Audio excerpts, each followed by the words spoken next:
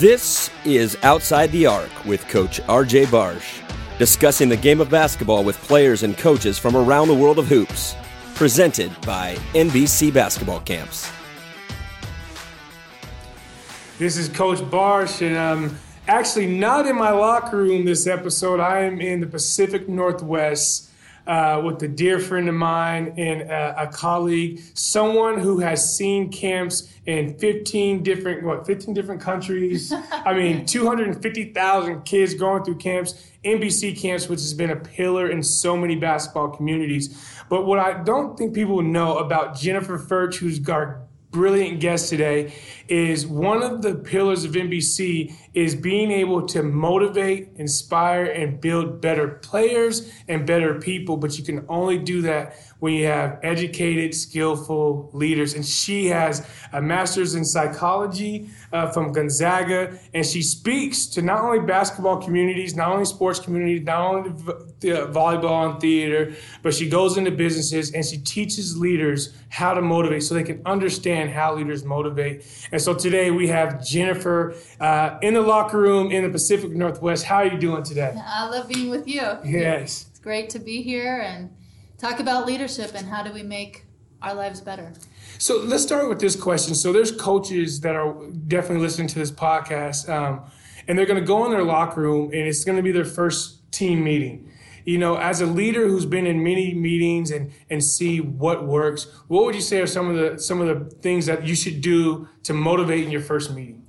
I think the first thing you have to do is really outline what kind of leader you want to be. Yeah. So if your mindset is community, collaboration, unity, you're going to demonstrate that in the very first meeting. So when you look at bad leaders, they're going to be micromanaging, they're going to be apathetic, they're going to be angry. So you want to identify what a good leader looks like, and then you want to motivate on those things.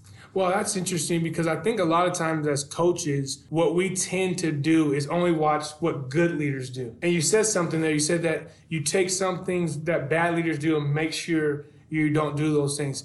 I mean, most people will talk about what good leaders do. What are some things that bad leaders do? What are some things that we need as coaches we probably should stay away from or not do? I think all of us kind of have experienced a bad leader. Yeah. And leaders indicate power and they indicate energy. So what kind of energy does that leadership create?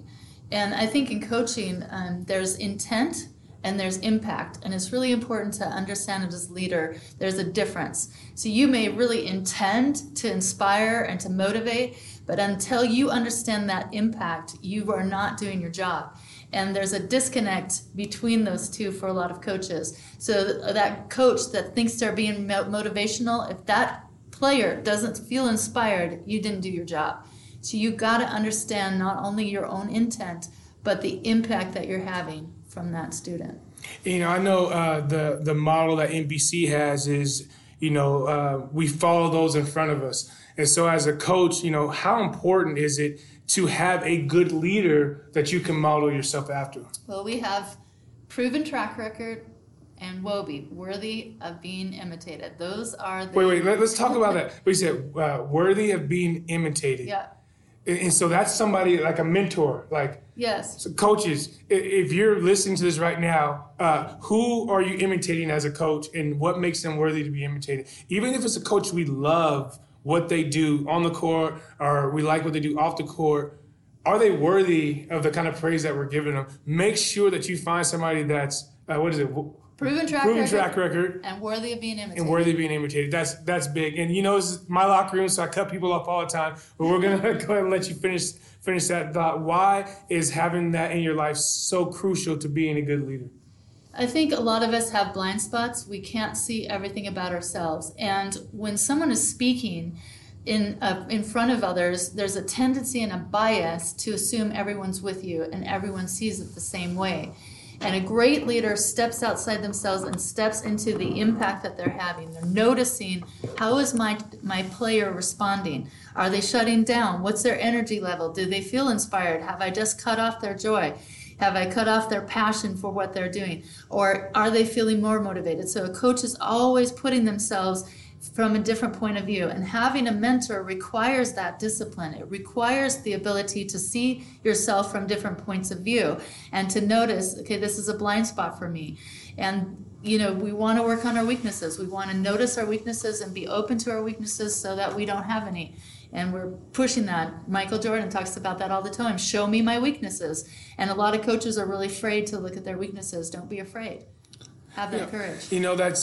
That's very important. I know even as a coach, one thing that I've tried to make sure I take care of all my blind spots. Yeah. And as a leader, when you are being led, one thing that I've done for my mentors is it's called the red carpet conversation. And so I'll talk to my mentor and I'll literally say to him, listen, you have the authority to be brutally honest with me if there's an area that I'm very weak in. I think as coaches, we operate with such a big ego that even our mentors sometimes are fearful of telling us the truth. Yeah. And what it sounds like you're saying is the really good leaders don't avoid the truth that reveals their weakness. Like they need to know where it's at. And when I find my weakness, if I can't fix it, I hire somebody who's very strong in that area. When I talk about leadership, I give the example of an eye.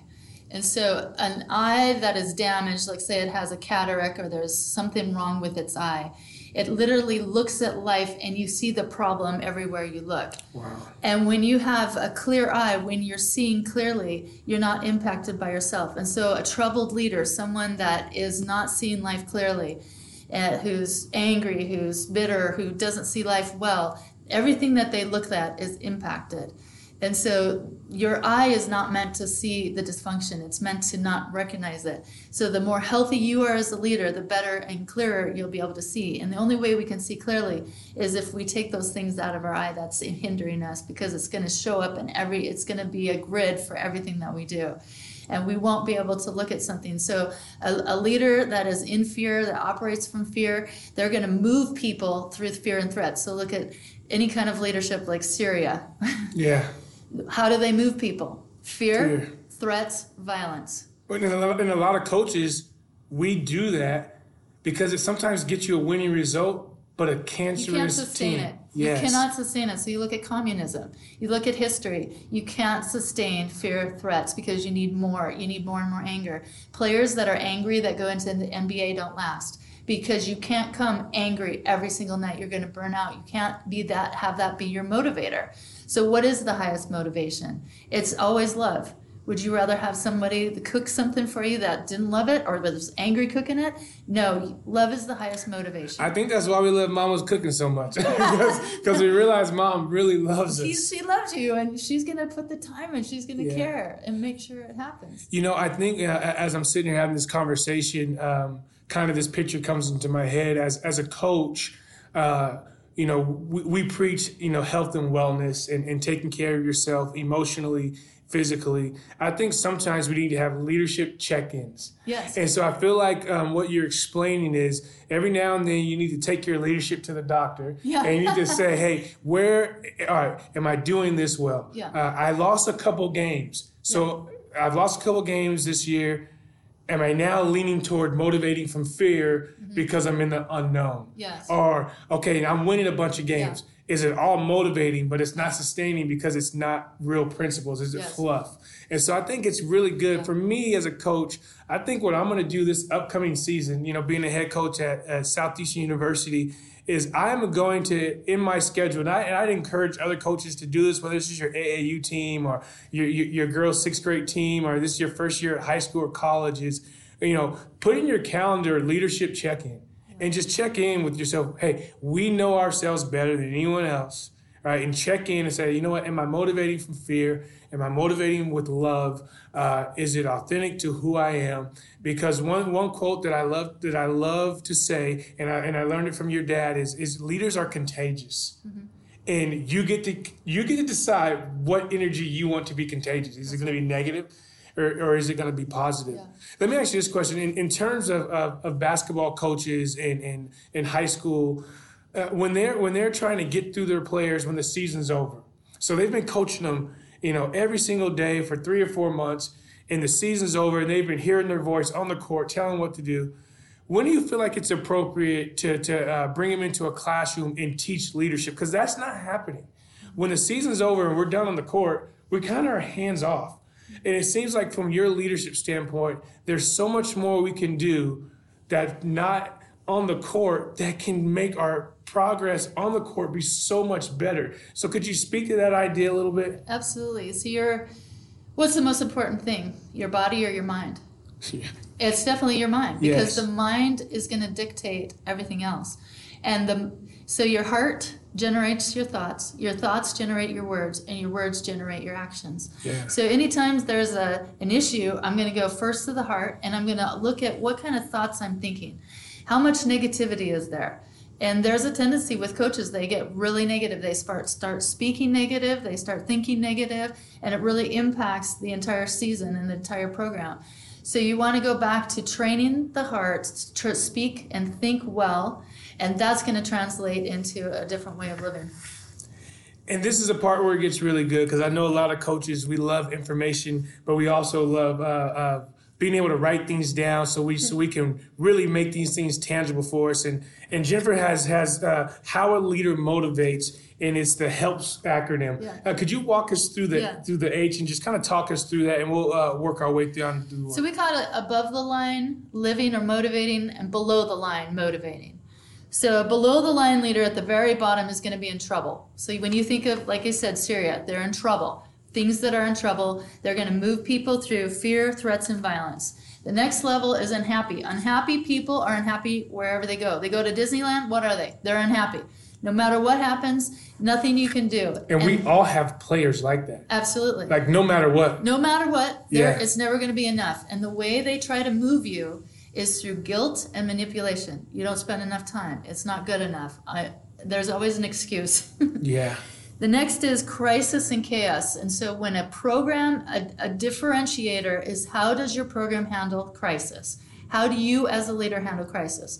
And the typical, habitual response for people who are unaware, who are not prepared, they're going to go into retribution. They're going to have a witch hunt. So as soon as your program you're going to start subbing people out. You're going to start blaming people. And the problem with that is creativity requires vulnerability. Creativity requires vulnerability. Wow. When you go on a witch hunt, it immediately, or there's retribution or blame, creativity's lost on the team, vulnerability's lost on the team, and you see people shut down problem solving. So when the brain is trying to problem solve, the best thing you can do is to get it into gratitude. So when you start blaming, the team literally shuts down, and that's why multiple mistakes happen. That's the momentum of mistakes. The domino effect, because the brain starts getting into fear, it starts losing its ability to problem solve, and you'll say, what were they thinking? Well, they weren't. And that's when we call the timeout, we get on the court, we get the tea, and then we're all on trouble, crisis recovery. Because to the crisis.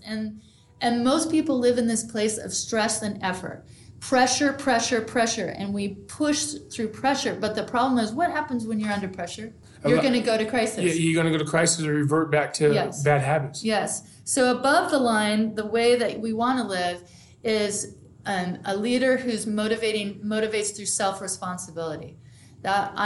When you hear coaches take self-responsibility, it's an incredible teaching tool. And then the next is grace and ease. When a coach has done it well, they operate from peace. When there's pressure and stress, they create a feeling of peace. And when you've got peace and self-responsibility, you've got common sense. And you'll look at a team that's got common sense, you know that there's peace, and you know there's self-responsibility. When you see no common sense, I didn't know it was my fault. Yeah. Who is there to blame? Or I didn't know what to do. I didn't know what to do. And what you're really speaking to is how do we create a healthy culture that's winning? A winning culture that knows how to handle stress. Yes. That knows how to deal with unhappy moments. Yep. That knows how to deal with those things so they can live above the line. Now, coaches, if you're listening to this in your car or you're walking into the gym, Jennifer has a great handout for this. Be in the show notes. We'll put some resources for you, and we're going to continue the talk of living above the line and how a leader motivates. When you're looking at your team, you always want to think, how do we go in a crisis? What is our tendency? Because we all have a tendency to go to what's easiest. Sometimes it's anger. Sometimes it's paralyzation. Sometimes it's, some coaches, they sit on the bench and they start biting their nails. Whatever that is, you got to know where your danger zone is, and then you combat that with, before the crisis happens, this is my mode of operation. This is my new pattern of living. So lay all that out, and then when you hit that crisis, discipline yourself not to go to the blame, the anger, the apathy, the shutdown. And I think what you're speaking to for football coaches, it's the 2-minute drill, yes. right? For basketball coaches, it's the last 2 minutes of the game, and you as a coach, you want to take over and coach every angle. Well, if you're doing this stuff in practice, when you get into that situation, you've put your players in positions in non-stressful environment of practice, so that when the stress comes, they can still make decisions. Yes. With you backing them their decisions, because there's one thing I always tell the players and families all the time when they say, "Hey, coach, congratulations, you guys had a great winning season." I remind them, I didn't make one basket this year. I never stepped on the court and made a pass. Like, you have to allow your players to make decisions, and the framework that you're explaining is a framework that allows players a space to make decisions because their leader has given them the opportunity and the platform to do so. The word decide literally means to slay, to cut off. And we want to give people the best choice to make the right decision, the tough decision. And the closer the decision is, the harder it is. Oh, wow. You need your mind to be as free and peaceful as possible to make the best decision. So you're saying, like, in a scope of a 40-minute game, it's easier to make the decision right at the jump ball. And as the game gets closer to the end, it's even tougher to make that decision. And I think as coaches, that's our entire year. I mean, if you got practice tomorrow and you don't have your practice plan, you're going to be stressed and effort. Absolutely. And if you have practice in a month and you're doing your practice plans right now, then you're going to be able to walk in with a little bit of gratitude and comfort because you prepared yourself. One thing I've really learned from NBC camps, which is hosting this podcast for coaches, is organization of your space and then preparing ahead of time. Right. Coaches, I would admonish, I always drop a nugget somewhere in the middle of the show. Make sure you get your first 10 practice plans done before summer's over. So when you see your players, it's about them and it's not about your practice plan. You can walk into practice and you won't be stressed about the first 10 minutes because in August you got that done. So let's finish this conversation. I always interject those coaching things. How would you bring this all in for a coach when it comes to they're listening to this because they want to be a better leader? Can you give us just like 3 tangible things they can go do today to become a better leader? I would start a gratitude journal. Gratitude is, it clears your brain. It helps you problem solve. Anytime that you're in crisis, start writing down things you're thankful for. It'll immediately clear your brain. So I would just sit down for 1 minute, write down everything that I'm thankful for. And there is research on the power of writing it down versus speaking it. There's something about physically writing it down. So I would write down. Number 2, I would get in the habit of knowing myself so well. I want to know where my danger zone is in a crisis. Any leader can be great when it's good. The separator is how am I going to be when it's tough. So I'm going to have a map. I'm going to have a game plan. So when it's not if, it's when crisis hits, this is how I want to respond. This is the type of me I want to be.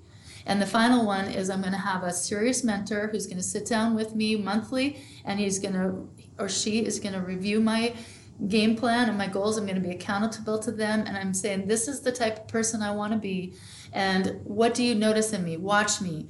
When I wasn't having trouble with my 14-year-old daughter, I asked my dad to come sit in the room, and he sat and watched me for 3 days. And at the end, he said, you do some things amazingly well, and these are the things that you do well. Get a leader that can tell you what you do well, because you need to know your strengths. And then he said, your number 1 problem with her is you grab the hammer. Your tonality, did you get your task done? Listen how it sounds. Where did you write a thank you note? Did you follow through with this? What does that feel like? Interrogating. Yeah, it feels like interrogating and pressure. Pressure, like every time I see you, I have to do something. So if your teammates or your kids are throwing off, they don't want to listen, they're having some trouble. Did you do this? Listen to the words. Words indicate what the motivation feeling is and what your impact is. Intent and impact are not the same. Find out your impact. Yeah, and you said something about language. Language is a locator. Our players are going to tell us emotionally where they're at if we're listening. And we can only truly listen if we're organized, right? We can only truly listen if we have a game plan. And we can only truly listen if we are clearing the space in our head so we can coach our teams better, coach our staffs better, be better husbands, be better spouses, and make sure that we continue to grow as leaders. Now I'm going to throw a curveball and leave you with the question that I like to ask the guests that come on the show, because one, they're brilliant and you've dropped some amazing information on us. So I'd like to see if we can condense it. And I'm going to kind of change the scenario up than I've used in the past. So you're at the NCAA National Championship game. It's Gonzaga versus whoever. And I've there's, been there. And there, I'm sorry. North Carolina. And you're at this game and you ended up leaving early. Yes. And the big build scoreboard in the middle of the floor of this huge arena, it says, Jennifer Ferch believes. And you have one screen left. It's like 10 seconds. And everyone is waiting to see, what is the message you want people to get when they come in contact with you? I want my life to say, live in such a way you make others better. Live in such a way you make others better. And that's really, did I love people? Did I make them stronger people, stronger players?